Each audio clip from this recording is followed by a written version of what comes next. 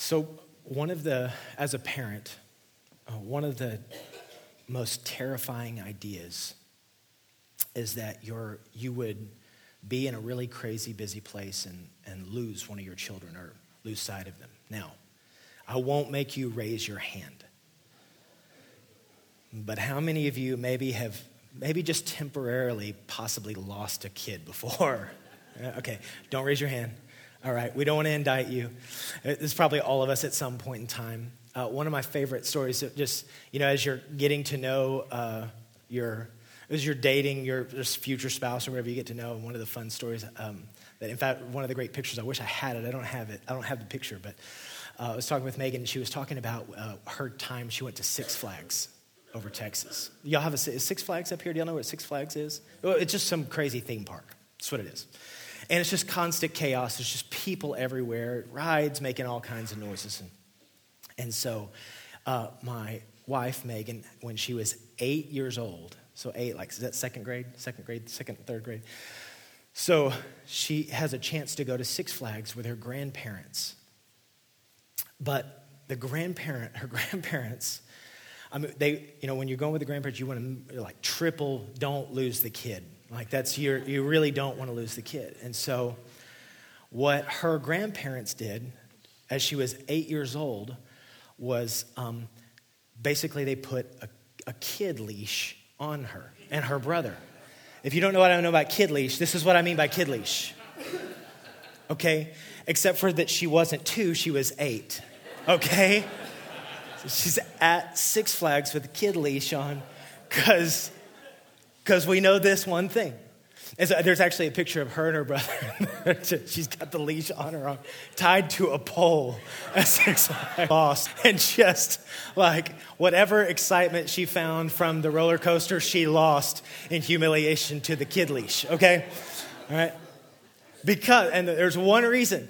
There is nothing worse on the planet than the thought of being lost or alone. Especially as a kid, there's the terror that you feel is part I don't want to lose my child, but the other terror part is I don't want my child to feel like they are alone or lost, right? That feeling of aloneness is probably one of the most gripping emotions you could possibly feel. I just want to say, I don't think that's just for children. I think that's for every one of us, even right now. The idea of being alone is a powerful, if not painful, thought and emotion. We've all experienced it in different ways and at different times, that feeling.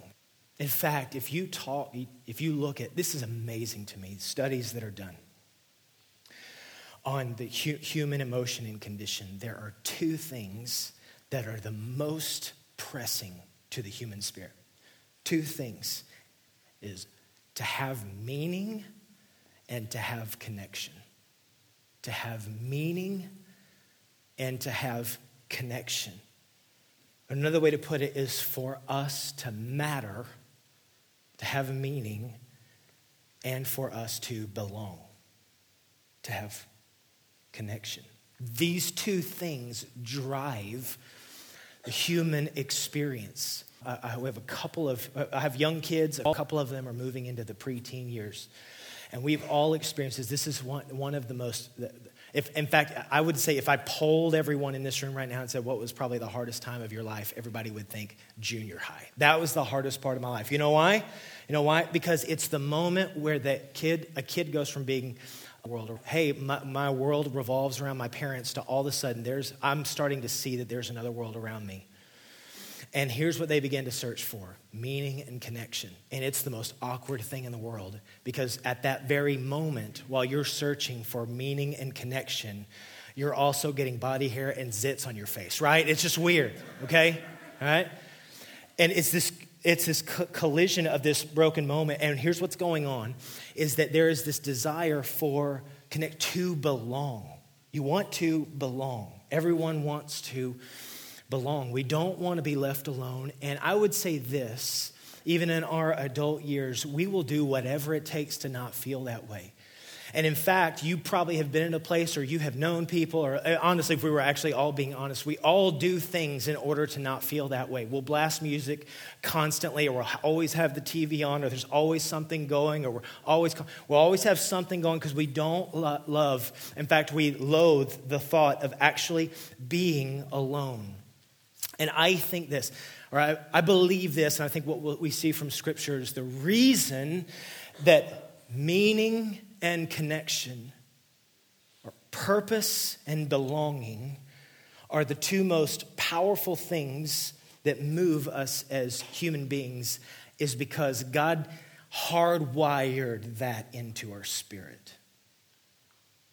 We were made for purpose and for belonging. And God wanted to speak to and answer that. In fact, more than that, he was the answer to that question.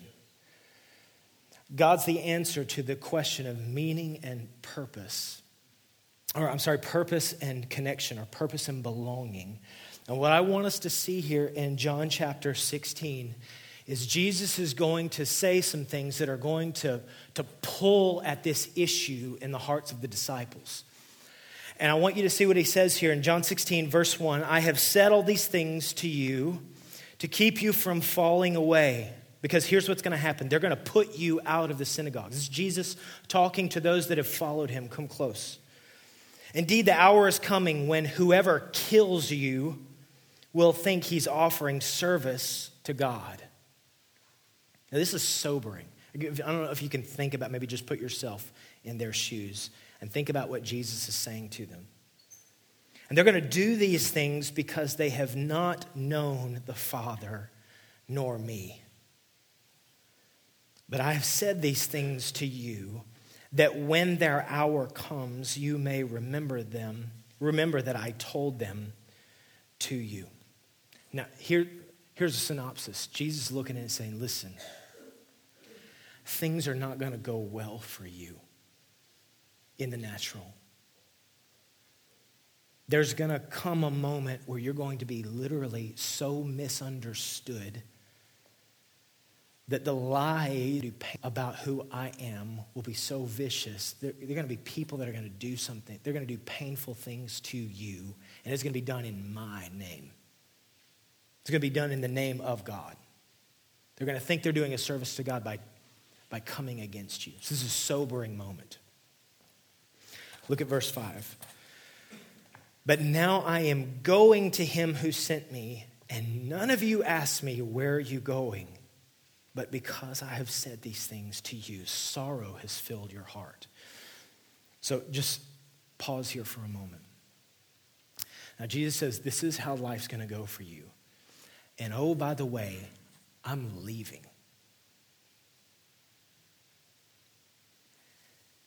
And none of you is asking me what's going on because they really didn't fully understand. And then he looks at them and says, listen to me. I understand the pain of what you're feeling in this moment, the idea or the thought of being left alone. You're going to come into some hardship. You're going to feel abandoned. You're going to think that everything is going wrong. Things are going to be done in the name of God against you. And sorrow is filling your heart because I'm leaving. Now, you could be cynical and be like, hey, this seems like a difficult way to address what's about to happen. That the disciples are coming up against that base emotion in them, feeling like, Jesus, listen, we just gave you the last 3 years of our lives. We've been following you, but we believe in you. And you're leaving? You're leaving. This doesn't feel great. We feel the weight of this. Now, here's where this thing lands. Look at verse 7. Nevertheless, I tell you the truth. So Jesus says, I tell you the truth. All right, this is something you anchor your life in. Jesus says, listen, I'm going to tell you the truth. He said, listen, open your eyes. Here's something you can anchor yourself in. It is to your advantage that I go away. For if I do not go away, the helper will not come to you. But if I go, I will send him to you. Now here's the rub. It feels like a weighty thing for Jesus to say, listen, I'm going to go, and I understand your sorrow, but you need to listen to me. Here's the truth. It is better for me to go, because if I go, I will send to you the helper.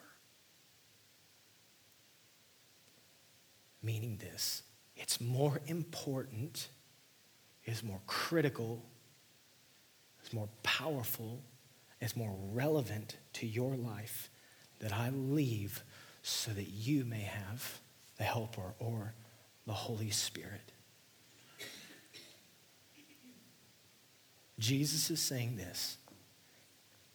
It is more critical. Now, I have a hard time getting my head around this. We're going to explore it in the scripture. But here's what I'm going to say. It is more critical for the Holy Spirit to be on the face of this earth than it is for Jesus himself right now. And here's what he's going to say in John chapter 14. When you ask if you ever ask the question, why? This is the question that comes, right? Why is it better for Jesus to leave, be gone, and for the Holy Spirit to come? That's the question. How is it better? I mean, I don't know if you feel the weight of that. Like, how could it possibly be better for you to look Jesus to leave and for the Holy Spirit to come? How is that a better situation? And I want you to look, John chapter 14. Here's what he says. It says, I'm going to ask the Father, and he will give you another helper to be with you forever. Even the Spirit of truth, whom the world cannot receive, because it neither sees him nor knows him. You know him, for he dwells with you and will be in you. I will not leave you as orphans. I'll come to you. You ask the question, why is it better for Jesus to leave and for the Spirit to come? And Jesus has an answer. Because when the Spirit comes, you will never, ever be alone. Ever. It says, I'm going to come. I'm going to send the Spirit. And here's what he's going to do. He's going to convince you of this. That moment where you feel alone. That moment when you feel left to the side. That moment when you feel like you're not a part. You don't belong. I want you to know and hear this. You're not an orphan, but you've been made a son. You've been made a daughter.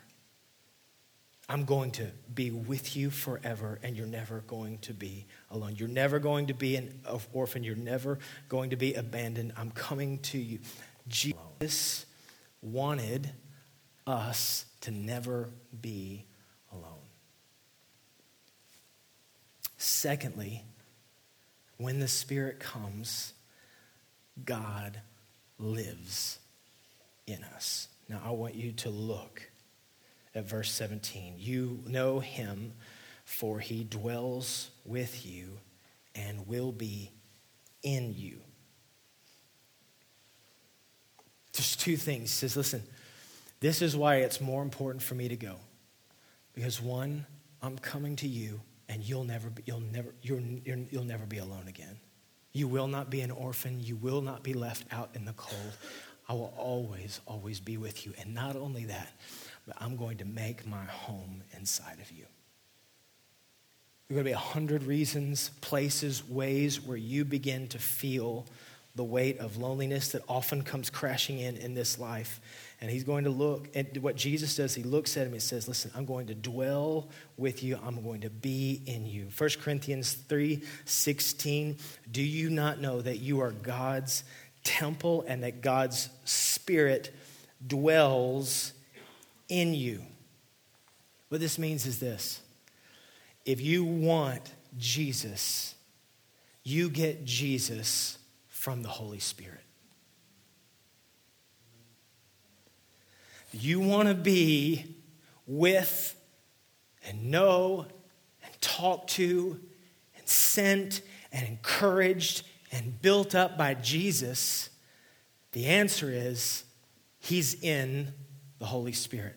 This is the beautiful way he put it. There is God the Father, there is God the Son, and there is God the Holy Spirit. They are unique and individual, and they're one.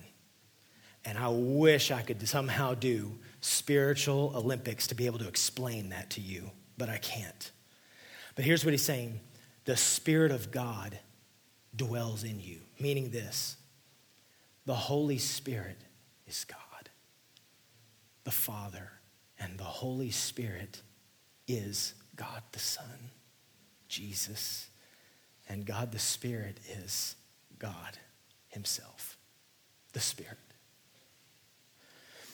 And what he's saying is that, listen, I came on this earth to give my life and lay it down, and I'm going away, but I'm sending you my Spirit to be with you, to walk with you, to tell you that you're not alone and you're not an orphan, so that when you're out there and you're walking to work, or you're walking into class, or in your neighborhood on a cold and rainy day, you can be with Jesus.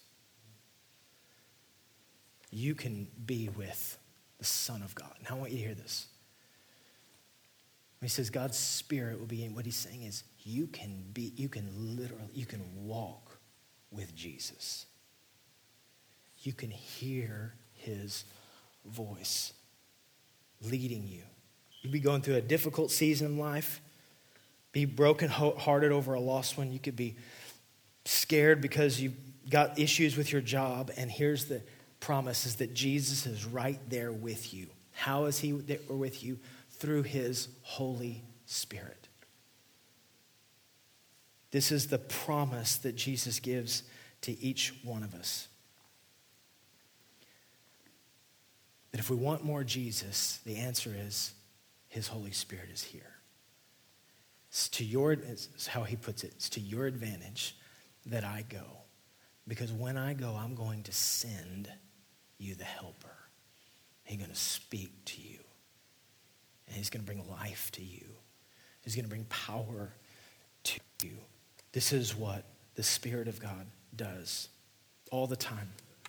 Now, I want to just address something before we go forward. There is a great desire for spirituality in our culture. There's a desire for spirituality. If you've been in the church or you've been a follower of Jesus for a while, you can see that our culture is going away from, if you will, a Christian ethic or a Christian moral, right? But do you know, a Pew study research done in the last 5 years said that 91% of people in the United States of America believe in God or have some belief in God. 91%.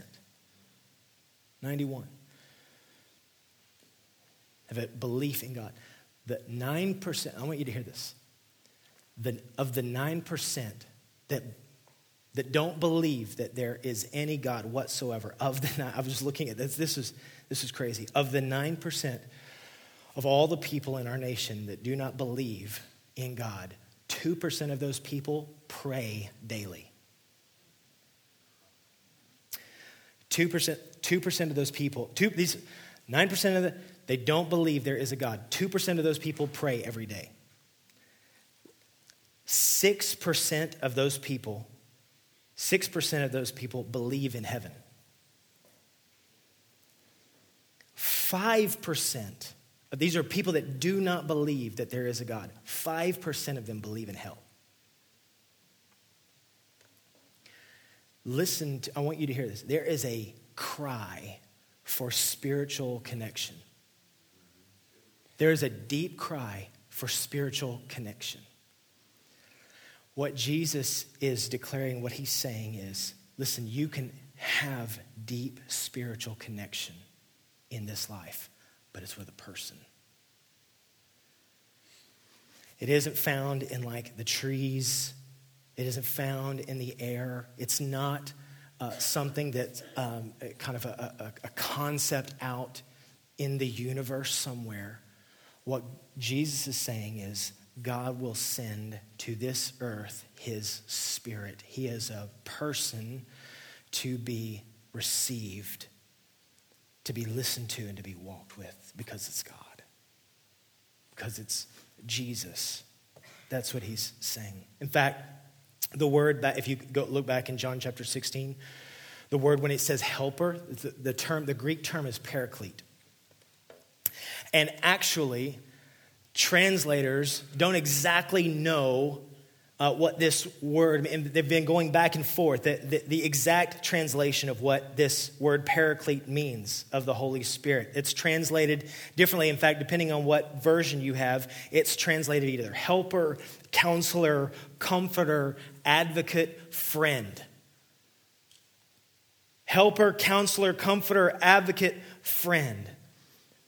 I don't know if any one of those translations is any better than the other. What I can tell you is this: each one of those gives a distinct word picture to who the Holy Spirit is. It's telling us. If you want to know who the Holy Spirit is, it's the comforter, it's the counselor, it's the helper, it's the advocate. He's your friend. This is the declaration about who the Holy Spirit is. This is who he is and what he wants to do. Ultimately, it means, if the paraclete is derived from those Greek words, when you put those together, it means come alongside or come along beside or with. The Holy Spirit means God with us. God with us. Connection and meaning. Purpose and belonging. God with us. He is to be received, to be worshiped, to be adored because it's God. And this is where the rubber meets the road, because before we do, we're going to cover a lot of things. In fact, we'll talk about so many of the things that the Holy Spirit does in this life. And that's what we're going to cover over the next few weeks. What does he do? What is he calling us to? What is he saying? What does the word have to say about him? But that's what this really comes down to. Before we go any other direction, what we have to come to our base understanding is this. Do we believe in the words of Jesus that it's better for Jesus to have left because God will send his Spirit to be among us? And if that's the case, then what does he want to do in our lives? And I would ask let me ask you a broader question. How is your relationship with the Holy Spirit? Because there is a clear indication. There's a counselor, there's a comforter, there's a helper, there's an advocate, there's a friend. God intends for us to interact with his Holy Spirit. I'm going to say that again. God intends for us to interact with his Holy Spirit. All those crying for spiritual connection out there, God's saying, you can have it. Everybody that wants true, significant spiritual connection, they're being invited to come and know and have that spiritual connection. It's with a person. His name is Holy Spirit. And this is the call. This is where the rubber meets the road. Now, I want to just say this as a part of what we're doing. It's entirely possible that you came from one of three backgrounds when it comes to the issue of the Holy Spirit. Okay? One is you came from a conservative Bible church background. Okay? I'm looking at all you Baptists out there, Bible church people. Okay? And you went to church and it was awesome. You're like, you got it. The Father, God the Father, God the Son, and you got God the Holy Bible. Okay? And you didn't talk about the Spirit much. My parents were amazing, godly people. They got tons of their discipleship in an amazing Bible church. Amazing Bible church. But they did not broach the Spirit, the issue of the Holy Spirit. In fact, there was there's the term Holy Ghost. Depending on what Bible you read, it was Holy Ghost. And there was maybe a thought that God was Casper or something like that. Like he just weren't sure how to what is the Holy Ghost, Holy Spirit? This thing is weird. I get the Father and I get the Son, but God the Spirit seems strange and crazy. And it's, the Holy Spirit makes you do the crazy things because if you either came from the conservative background or you came from Pentecostal background, and I can see because you guys are already wide-eyed. You're like, I love this series already. It's so good, right? Because you Pentecostals out there, right? The Pentecostals, if you haven't done something really weird and insane, the Holy Spirit hadn't even showed up yet, right? That's how you know when the Holy Spirit showed up. Is crazy stuff has happened. You're like, well, finally God came, right? It's like, if the preacher could shut up so we could do the craziness out here, right? That's what we're looking for, okay? So you came from either the Baptists, God's Son, Holy Bible, you didn't talk about the Spirit, or you came from the craziness, or you have no spiritual background whatsoever, and you're talking about Spirit, man, and I'm getting a little weirded out by this. Because the truth is we live in a highly, what they call empirical world, where everything is sight, taste, touch, all this, I don't know what other 5 senses are, we come from that, all right? Why can I not think sight, taste, touch? Smell, sound, feel. All those things. And listen, our world, our educational system is built around that. If you can't do all of those things, then it's not real or it's not valid. Okay, or you're weird if you're into any of those things. Okay. And we all have these presuppositions when it comes to this idea of God interacting in our lives. And we will put God in all kinds of boxes and shelves. And what Jesus is going to say is, there's no one gets to put God in a box. And I'm going to come and I'm going to empower and I'm going to fill and I am going to give gifts. And I am going to release truth, and I'm going to open up the Word, and I'm telling you, these are the things that we see, in fact, all throughout Scripture. You see it over and over and over again. What the Holy Spirit actually does, if you look, the volume of the things that, listen, the person the Holy Spirit does in our lives, what we're going to discover from the Word is, listen, we can't do anything without Him. We can live lives, but there is no abundant life. Listen, the abundant life that Jesus came and died for, when he went to the cross, took our sin, and then went into the grave, and then came out alive victorious. All of that victory, listen to me, can't be had apart from the Holy Spirit of God. Can't do it. This is where God is right now. He's in this room. I want you to hear this. The Holy Spirit is in this room. If you have called upon the name of Jesus as Lord, King, and Savior of your life, he has come and filled you and sealed you for a ticket to be able to see God face to face and walk with him forever. And this is who we interact with in order to know what God is like. What Jesus was trying to say is, listen, it's important for me to go because I'm going to send you, me, the Spirit. And I'm going to convince you that, one, you're not alone. And that I live in you. And I have great things to do in you and through you. If you want to know God more deeply, 1 Corinthians 2, verse 10, the Spirit searches everything, even the depths of God. You want to deal with areas of weakness in your life, Romans 8:26, the Spirit helps us in our weakness. You want to know truth and to be able to stand on truth. When the Spirit of God, John 16, when the Spirit of truth comes, he will guide you into all truth.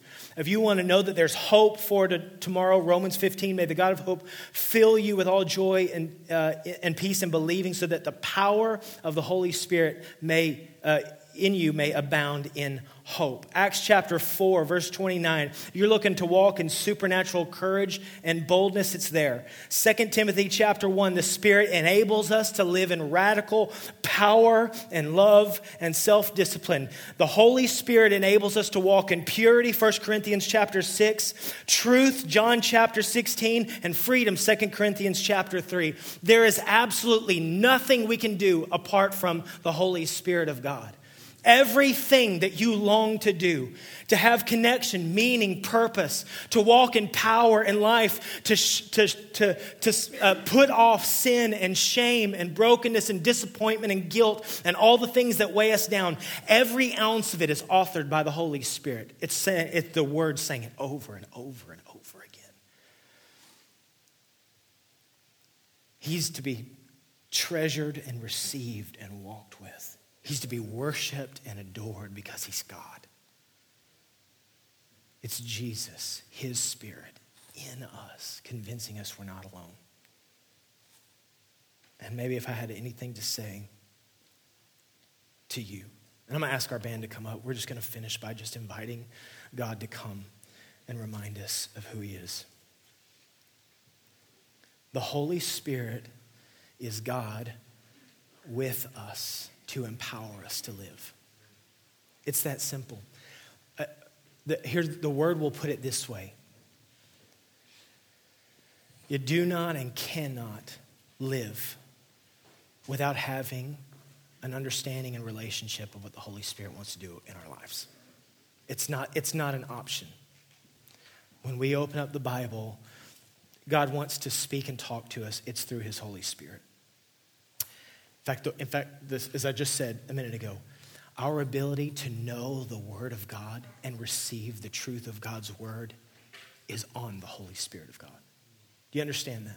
There is no understanding. In fact, let's put it this way. If you're a follower, if you have said yes to the Lordship of Jesus Christ in your life, it's because the Holy Spirit pulled blinders. In fact, 2 Corinthians pulled blinders off of your eyes to be able to see the light of the glory of God in the face of Jesus.